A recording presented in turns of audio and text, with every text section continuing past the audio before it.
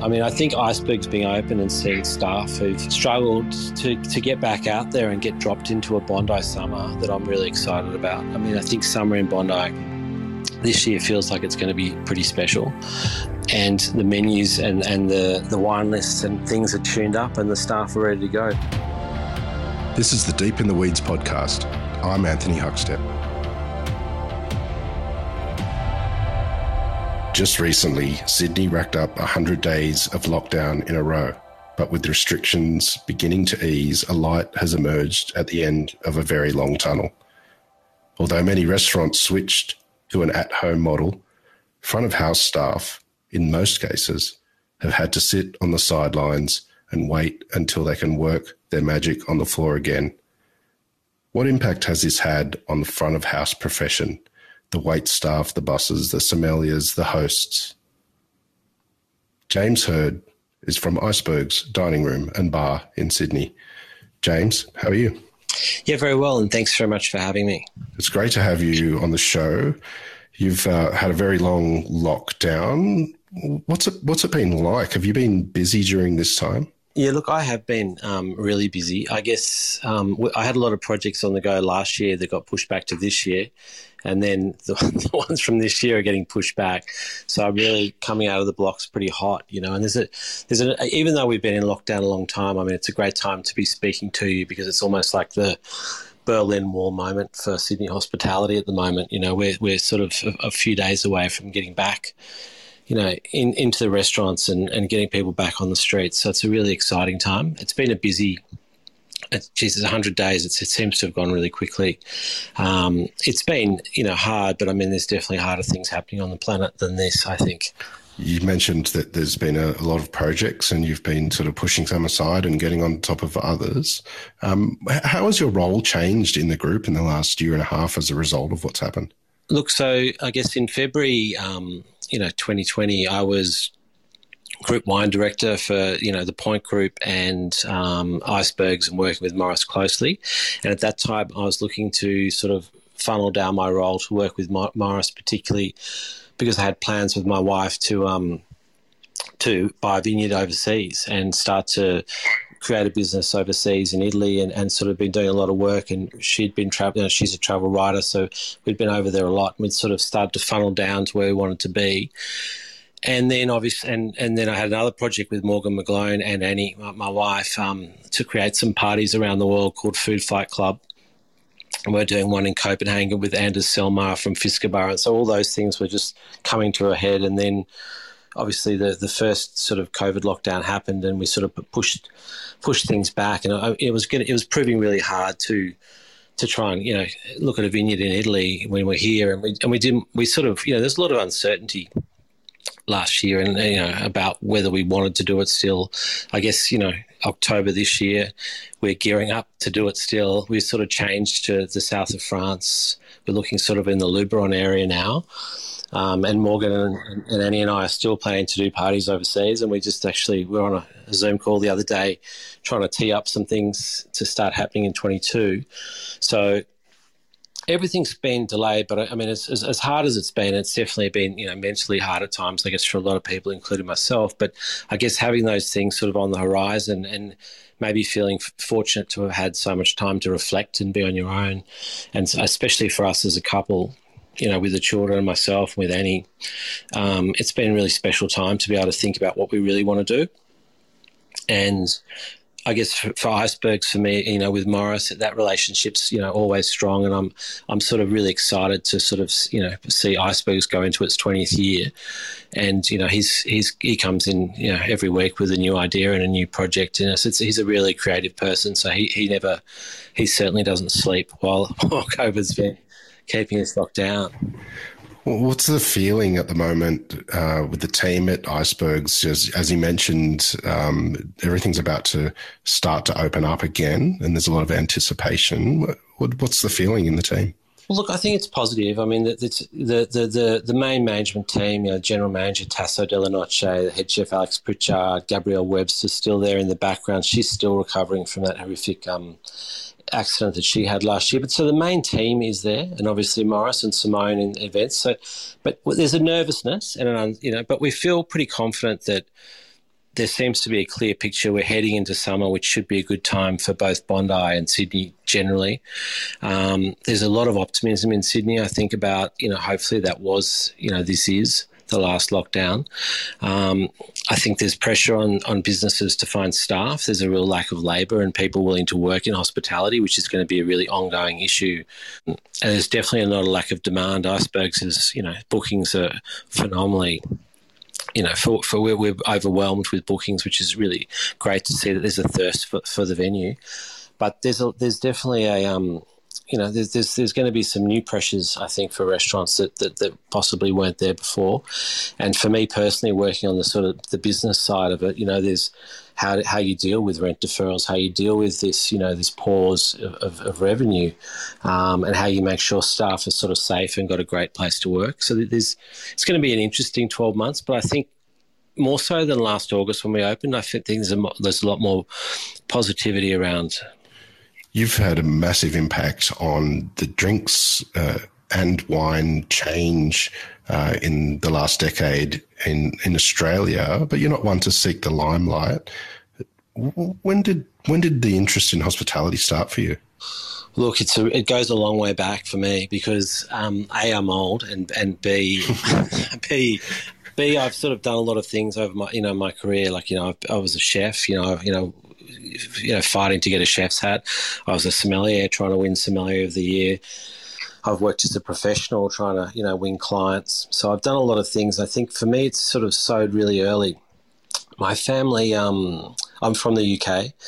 We came out here when I was quite young, but as a result of my parents, British citizens, but they met in Canada, had my eldest sister in Uruguay, moved from the south of England to the north of Queensland. So they've moved around a lot. So I've seen a lot of restaurants. I think I'd seen a lot of culture and different cultures at quite a young age, and I'm talking like 6, 7, 8. So I sort of had an idea of, how to, what a Le Pain or Chocolat was, and, crazy things like that at a very young age. And I guess at 12 years old, my parents sent each of us on a trip on our own somewhere in the world. Like my eldest sister went to Uruguay where she was born and stayed with the family, and my next sister was in Domingo, in Dominican Republic, and I went to fortunately for me, went to Annecy in Haute-Savoie in France and stayed with the family for a summer, which was a winter, obviously, in the Northern Hemisphere. And the family were really into food. And so as a 12-year-old who'd sort of spent some time in, Townsville and then Noosa and Brisbane, it was a big change of pace being in a non-English speaking, in the French Alps. Instead of surfing, there were people skiing. It's kind of pre-snowboarding craze too because of my age. But so, I was exposed. I remember really clearly Bernard, the father, when the kids were at school, because I didn't go to school, taking me 40 minutes to a restaurant sort of outside Megève to eat trout, and we'd be skiing and eating cheeses like Beaufort, and him giving me a recipe to take to my mother for salad dressing, with, from Dijon, which is nearby. So I think that early age of seeing food, it was, and my mother's a phenomenal cook, grandmother's a phenomenal cook. We have we spend Christmases around a table. People argue about the Christmas pudding recipe.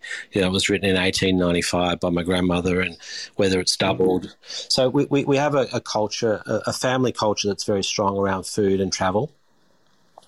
And I think that's sort of sowed the interest for me in food.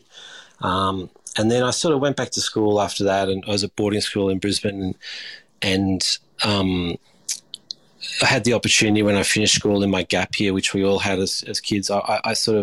We could go somewhere we wanted to go and somewhere that they thought that would be, good for our growth as people. So before I went to Sydney University, I had a year, and my first 6 months was in central India in Madhya Pradesh, in near Bhopal in Indore, and I sort of learnt a bit of Hindi and sort of immersed. Yeah, mujhe thoda Hindi aati hai. It's not. I apologise to any Hindi listeners. It's been a while, but the speaking listeners. So I think that time again, it's like that unsettled me from more of a corporate trajectory, and I sort of still went back to Sydney University and studied and completed degrees. But that time in India really sort of changed, me from somewhere that's been in a post-BLQ Peterson sort of southeast Queensland bubble into central India.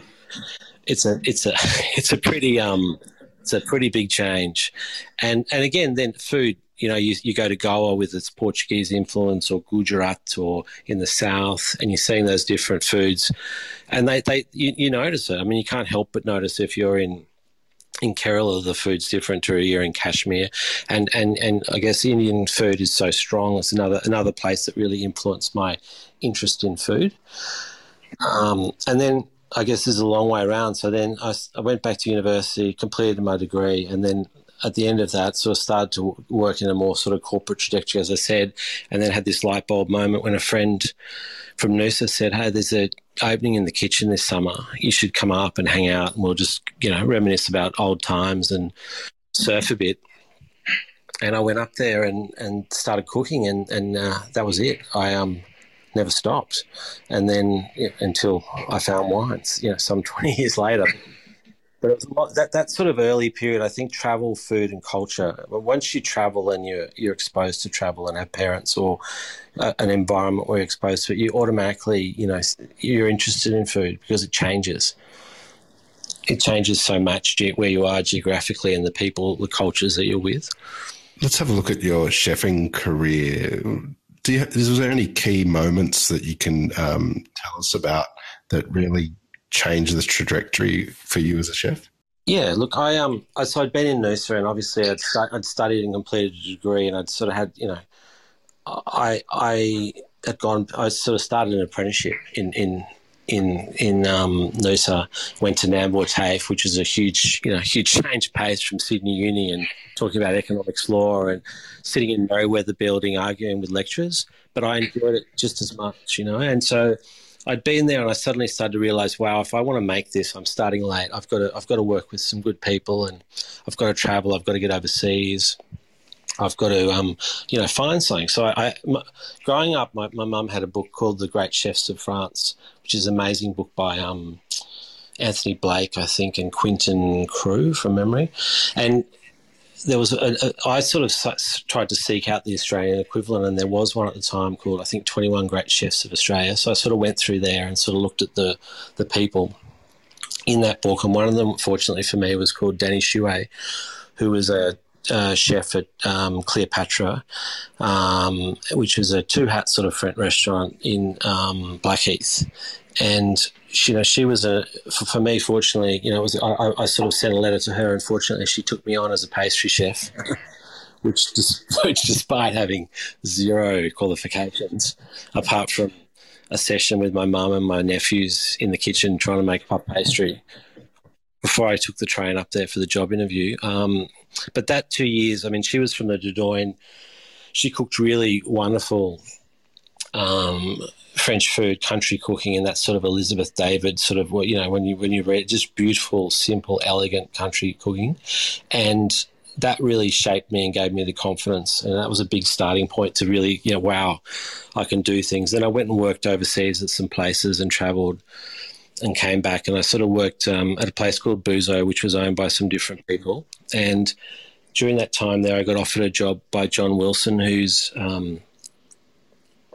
he used to have a smoked salmon company. He's done catering. I think he's based in Tokyo now, but he's a really important part of the Sydney food scene, I think, that probably didn't get heralded as much as maybe mainstream people knew. But he gave me an opportunity to be the head chef of a restaurant which was in the old Paramount site where Christine Mansfield was, called Osteria Moana. And I took that job as the head chef and worked with a woman named Anne Taylor, who's a phenomenal chef who had I don't remember the restaurant, but it was an important restaurant in Australia in the 80s. And so I worked with her as the head chef there. And again, we got a chef's hat, and I was, young, and that I just felt really alive. And he was really into paring back food and being really, Italian food at its core, and serving an artichoke if an artichoke was great. I think his confidence and vision really rubbed off as me as a cook. So that was that was a big moment for me. And at that time too, I'd started to sort of drink wine and understand wine, and particularly Italian wine. So there's a lot going on. And then we opened up some businesses. I did with Todd Garrett, who's still one of my favourite chefs in Australia, and Tracy Trinder. And we did Buzo and then Wine Library. And so it's through that time I cooked. But as sort of, around 2008, I started to really sort of chase the wine, the starting to study wine, and that drive started to overtake the cooking. I was really fortunate to work with a lot of great chefs, and I think coming from a cooking background made wine really interesting because I looked at it through a very different lens, I guess, to a people who just start out as sommeliers. No better or worse, just different. Let's have a look at Wine Library. It arrived at a time when things were changing in Sydney. There was small bar licenses up for grabs, and the city started to change with smaller venues. And Wine Library made a huge impact. Tell us about what it was like and the momentum and interest it received. Look, for me, it was life-changing because it introduced me to now what are some of my best friends. It introduced me to a style of wine and an understanding of wine that didn't happen. It was a really free place. It was really, it was not uncommon to be there till 5, 6 in the morning. Don't tell the licensing police, it was all legit. But we just drinking with friends and talking. I remember going to 121 BC, which was another great bar with Giorgio de Maria, and we'd sit there talking all night about wine and ringing people in Europe and planning trips. And Joel Amos, who's now at Drinks, we'd be sitting in the bar, and then we'd book to go to London. We went to London for 4 days, to a wine fair and flew back. So it was a really exciting group of people, as much as that, that sort of brought that thinking about wine and sustainable wine and organic farming and things to Sydney. And Mike Benny, it was a really exciting bar, and it was for me, that those first few years there I learnt so much off so many people, sommeliers like, Anders Selma, Mads, all these people coming through from around the world and just sitting there drinking, talking and learning. And we're very fortunate in Sydney to have had people, great importers like Andrew Gard and Dan Clark. There's 100 Tim Stock. There's all these amazing importers that had been here that had these wines, and then just have this forum which was just fun and loose, and open a bottle and share a plate of food. It was a really exhilarating time, I guess, for me, and I certainly learnt a phenomenal amount in a very short space of time. Wine can be quite intimidating for a lot of people, and they rely on experts like you to guide them through it. But what makes a great wine experience? It's really personal. And so like with lockdown, a lot of people you'll see sitting down with like little tasters of little, pharmacy bottles of wine, 7 in a row, all labelled from winemakers, and doing tastings and tasting through them, and they get satisfaction from that. For me, it's when a wine resonates the place it's from. So like when I found like Barolo is a great example where I sort of discovered around 2003. It wasn't to be found, but I visited Barolo in 2003 and I had no idea about wine, and I started to taste the place, and I started to, with the great producers there, you start to understand that this is from this place. And if that wine, that flavour resonates with you, the deeper you go into it, the more profound that sort of experience becomes. So for me, what makes a wine great is if it reflects the place, reflects the person who made it. And I think there's more and more wines coming available in Australia that have that are maybe less made by a company that just bangs out things to a recipe of sorts. I know all wines, but they're not controlled. They reflect the season. They reflect the place. So those wines are the ones I think that for me that are great. You were involved with some other people to create Rootstock, a huge event. Tell us about how that came about and what it was like pulling that together. Well, look, it became like a festival with up to 10,000 people through the door. So it was an amazing journey. It was collaborative. I mean, there were 5 of us that started it. I mean, it started with Mike, Giorgio and I, Giorgio de Maria and Mike Benny, talking about it and then thinking about a place, and then we joined up with Matt Young and Linda Wiss and Joel Amos and heaps of other people, and it snowballed. But whilst there were 5 of us in there was literally thousands of people over the 5 years involved that made it. we were just lucky to be holding on to the reins at some points of it, but it ran its kind of self. It was truly, I mean, the lineup of chefs, if you look back on that came through it, the lineup of winemakers, of First Nations people that lectured and talked and spoke at that thing, from Magnus Nielsen to Uncle Bruce Pascoe, Ben Shuri, so many big names, but along with so many smaller names that people didn't know, and producers that were found. It was a really special to be involved with it, and it was 5 years that I don't think it can be repeated, because it was just such a moment in time and sort of an awakening of, particularly for wine, of produce and where it comes from. Italian food and wine has run a thread through your career. What is your interest with Italian, all things Italian? I guess I went there. I visited there a lot, and I'm intending to visit there a lot next year if I can get in. It's just I mean, I like the simplicity. I like that it's 1, 2, 3, 4 ingredients. It's seasonal, At the moment, my wife's growing cauliflower, so we've got a little kitchen garden, and seeing those things grow and just come up, harvest and dress with olive oil, treat them simply. It just touches me. So I don't need to break it down, change the shape of it, cook it with ash. I just like to, I like that the transparency of Italian cooking, that it sort of shows what's behind it. What sort of impact has the last year and a half had on you? I know you had plans to go overseas, but has it changed your views of the industry and what you might do?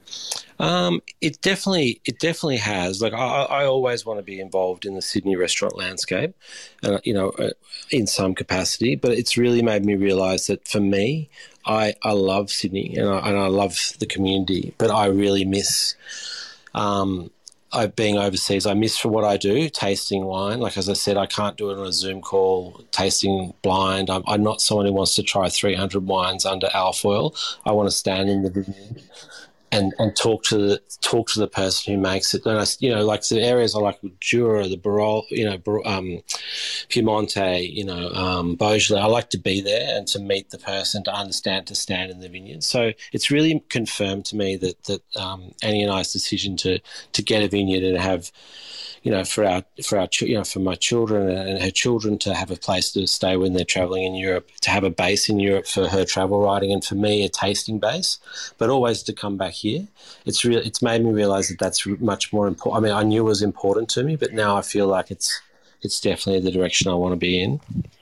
Wine experiences have underpinned what you do. Has there been any great wine experiences that you've had in Australia that you can share? Yeah, there's so many. I mean, from a festival point of view, outside of Rootstock, Joel Amos and I did last year. This is a personal one rather than a winemaker one to start, but we did a festival called Huge Moves, which was just before COVID, the second COVID up, the lockdown in Sydney, and just that feeling of being in a room with 40 producers, people, guests who love wine, with music playing. That was a really powerful moment for me, because it made me realise how many great Australian producers there are, and how much Australian wine, like seeing those guys for the first time, for many of them in a year, standing in a room, tasting through their wines, listening to music, eating great food, that really resonated with me. So I guess collectively Australian wine, that's a moment. In terms of a producer, there's so many, and it's dangerous to single one out, but because I know so many people. But Michael Dillon, I think, at Bindi Wines, is making wines that earlier I was talking about place and people that really resonate. His patch of land, his family, it resonates what he's interested in, and. Whilst for me, I'm not drawn as much as I used to towards Pinot, Chardonnay and more conventional styles, he's someone who makes them speak and sing a very different frequency. So visiting his winery some years ago for the first time and tasting through his cellar, walking around his close planted vineyard, hearing the history of his father and his family and what they're about, that was a really powerful moment. I mean, one of many in Australia, but that's the first that came to mind. Reopening is looming. What are the biggest challenges of reopening? I think it's customer expectation, and I guess there's a lot of the vaccination is a hot topic, and people's understanding of it.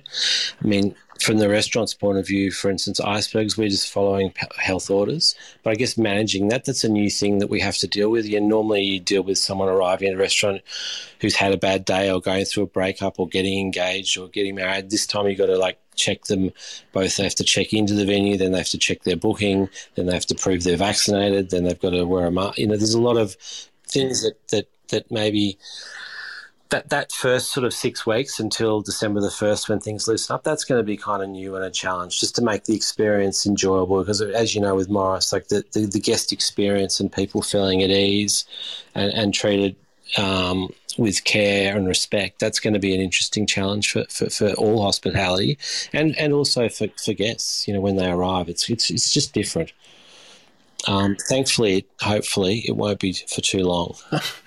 Restaurants have been forced to adapt and change, and many people have been affected in the industry over the last year and a half. Do you think there'll be a different hospitality offering as we open up again? Do you think the industry will change because of this? Yeah, I think I do. I think on a lot of levels it'll be different. I think people like every hospitality venue in New South Wales and Victoria would be carrying more debt and more pressure. There's no way someone could have been.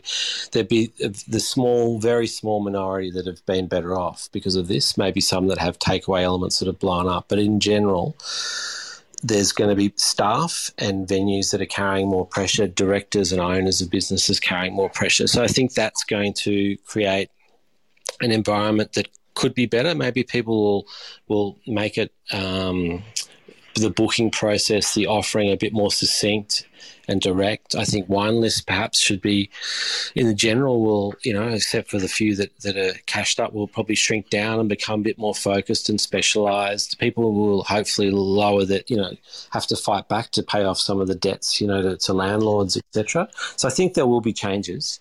I think it's going to be an interesting 12 months for business. I mean, I think the good thing is, from all reports around town, and I know a few people around, I've booked in at Fratelli Paradiso, I've booked in at Margaret, I've booked in at a number of places around town, and everyone's busy. So that's good that people are going to be out. So that's going to really help the opening.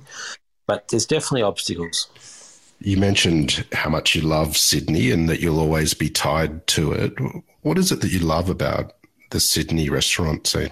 Well, I think, it's diverse, and I've really realised, I'm fortunate to be in an LGA that has Josh Nyland and Victor Churchill, but that, as good as that is, not having Thai Town, not having Chinatown, not having Cabramatta, not having Bow, all these places the diversity of offering of food in Sydney, the mix of levels of from three hat to a Hong Ha. There's just a great broadness of how we eat and accessibility that doesn't necessarily involve a set menu at $350 a head, but if you want that's there too.